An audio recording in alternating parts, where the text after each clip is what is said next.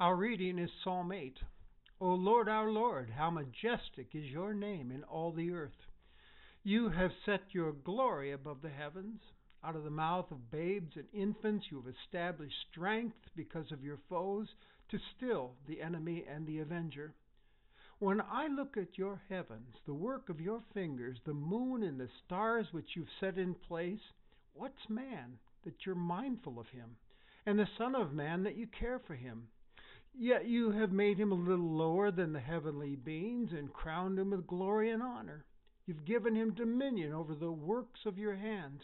You've put all things under his feet, all sheep and oxen and all the beasts of the field, the birds of the heavens and the fish of the sea, whatever passes along the paths of the sea.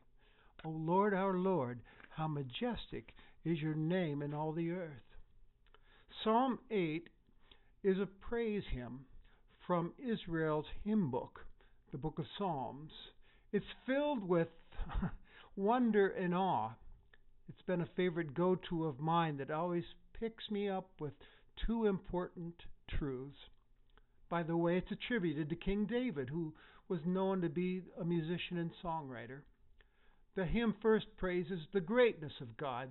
That word majestic is used to describe him, which means magnificent and mighty, excellent. And he says, how majestic is your name. Now he's not just saying, I like your name, God.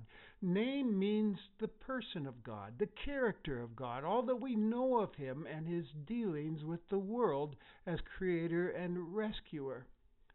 He says, and you're in over all the earth. Tells us he's powerful over the universe. This is a big, magnificent God that we're praising.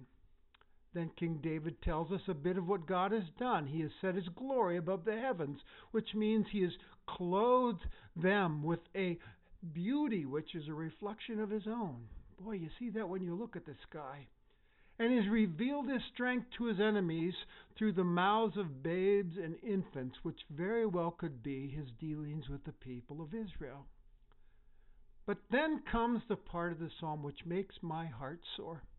He says, when I consider the heavens, the works of your fingers, the moon and stars you established, what is man that you are mindful of him, and the Son of Man that you care for him?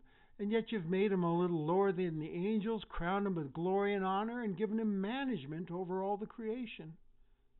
The hymn writer is looking at the stars at night and is overwhelmed by the hugeness of the universe, which might make someone feel pretty insignificant in the whole scheme of things, but he doesn't feel that way. He is struck by the wonder that when he sees it all and considers that God knows him and cares for him, it moves him. That his Creator sees him as significant and crowned with glory and honor. There's a certain dignity about you and me and all humans.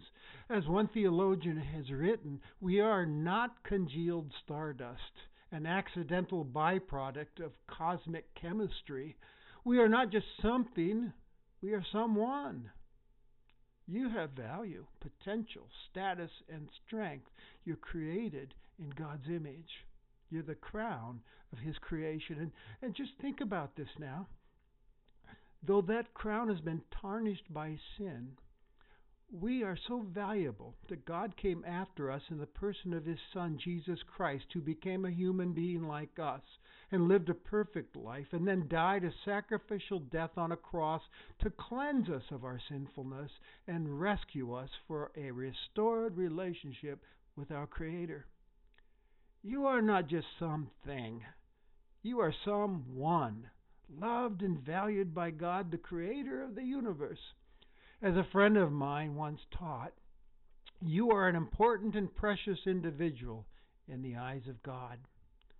And I don't know about you, but that truth fills me with awe and wonder that this great God who threw the stars in the sky and created it all has a great love for you and me.